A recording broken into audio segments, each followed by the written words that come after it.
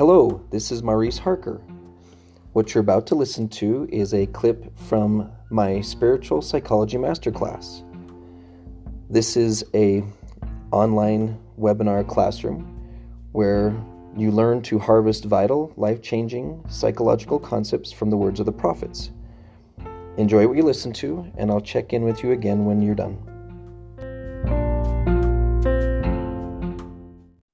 I'm grateful that I am still doing my therapeutic work as we do this, because I get to have the raw experience of being with people with their blood and guts phase of their lives. And I get to see how things apply. So we're going to see some pretty cool applications of some principles today. Before we dive into the scriptural part, I'm assuming everyone has their DPAR ready to go.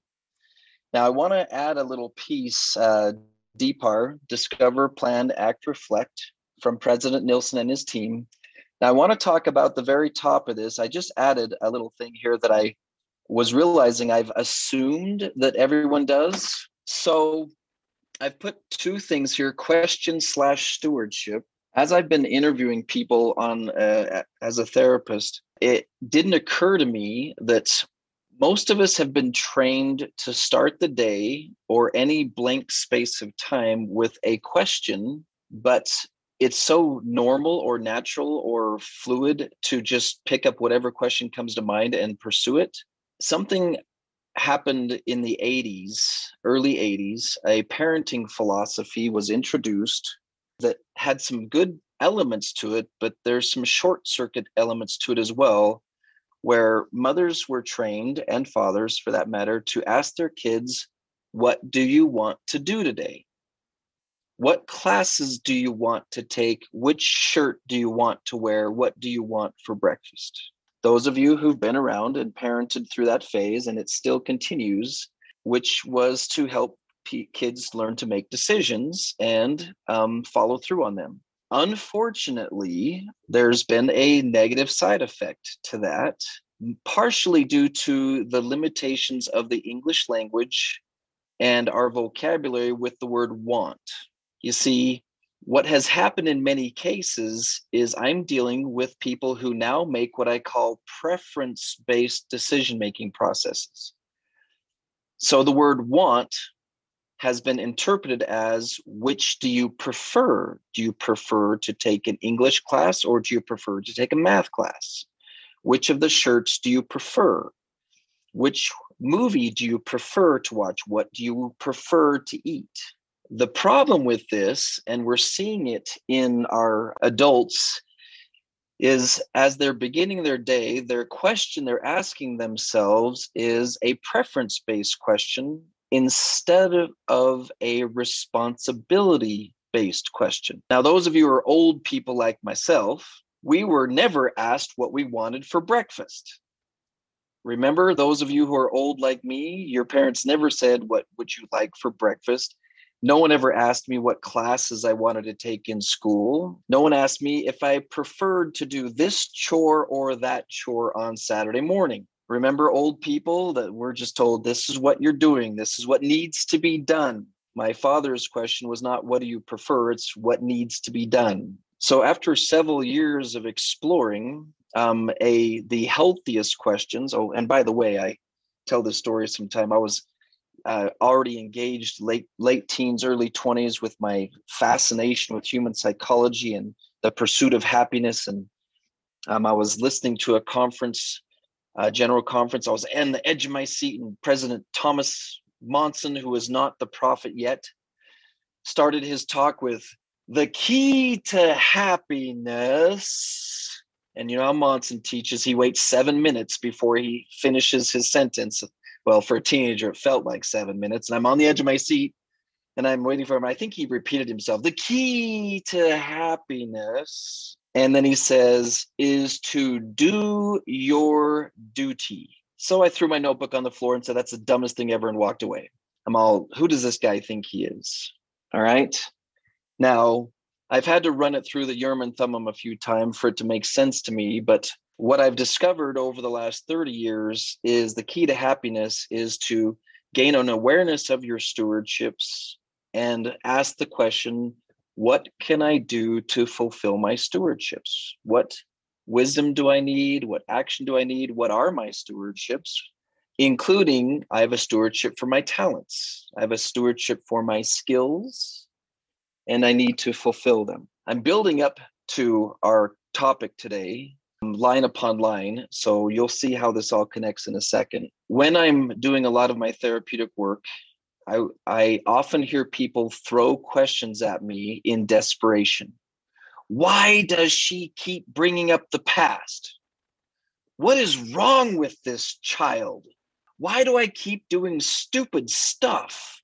Why don't people understand me? When I was in my early years and I was hearing these questions, and some of them were coming from myself, it was quite a shocking idea to consider that I am asking the right question. I'm just asking it with the wrong tone. I'll do this with my clients. With a man, he'll say, "Why does my wife keep bringing up the past?"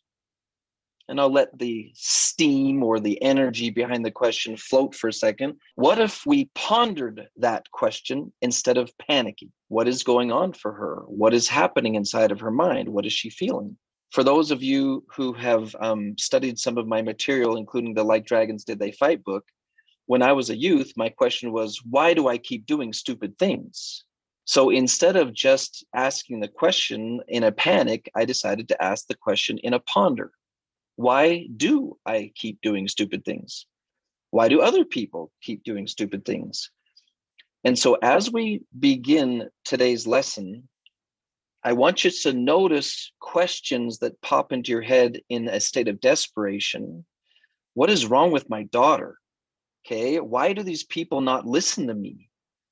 Think of your questions that are often asked in desperation and switch them to questions in a state of pondering, and then put it at the top of your DPAR. Write your question. So when I started doing all the background behind the Like Dragons Did They Fight book and the Sons of Healing program, etc., the question was, why do young men behave contrary to their value system? Now, ladies, if you haven't noticed, most of my work took forever to start applying to women because it never occurred to me that women behave against their value system. I thought that was just a guy thing. Okay. As far as I could tell, women, they just go, I have good values. I live up to my values. I have good values. I live up to my values. I'm all okay. There's no work to be done there. You guys are already perfect. So I just thought I could work on men for my whole life and I would stay busy as a therapist, which actually is true. But we do leave room for things for women to work on because apparently sometimes you don't live up to your values. Like, is it bad when I scratch his eyes out with my fingers while he's asleep? Not sure if that's a bad thing. Okay. So as you're doing a DPAR, think of your stewardships, your responsibilities, and your questions. Now, I'm going to prophesy for a second. I predict that some of your questions you're not going to know the answers to. Yeah? How was that? Was that shocking? Is anyone stunned by that one? You're going to find yourself doing James chapter 1, verse 5. If any of you lack wisdom, let him ask of God. I was preparing, I've been asked to teach Elders Quorum this coming Sunday on President Nilsson's talk from this recent conference about faith and growing faith. And he put on the table the concept of moving mountains. And he talks about not mountains out in your neighborhood, but mountains of frustration, mountains of pain, mountains of difficulty. May I propose that your questions are mountains, that your concerns are mountains. Understanding why good people break their values is a mountain of a question.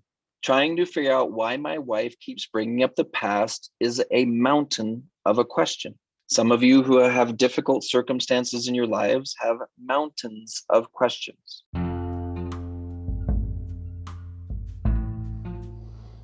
Hello, Maurice Harker here again. You've just finished listening to a clip from the Spiritual Psychology Masterclass, where you learn to harvest vital, life-changing psychological concepts from the words of the prophets. Please continue listening to the other podcast episodes where you will have access to many, many more principles. But when you're ready for a big, thick chunk of this educational material, please follow the link that's attached to the text connected to this podcast, and you will be given instructions on how to register for the class, where you can spend an hour each week sitting with me and learning how to harvest psychology from the words of the prophets. I look forward to seeing you then.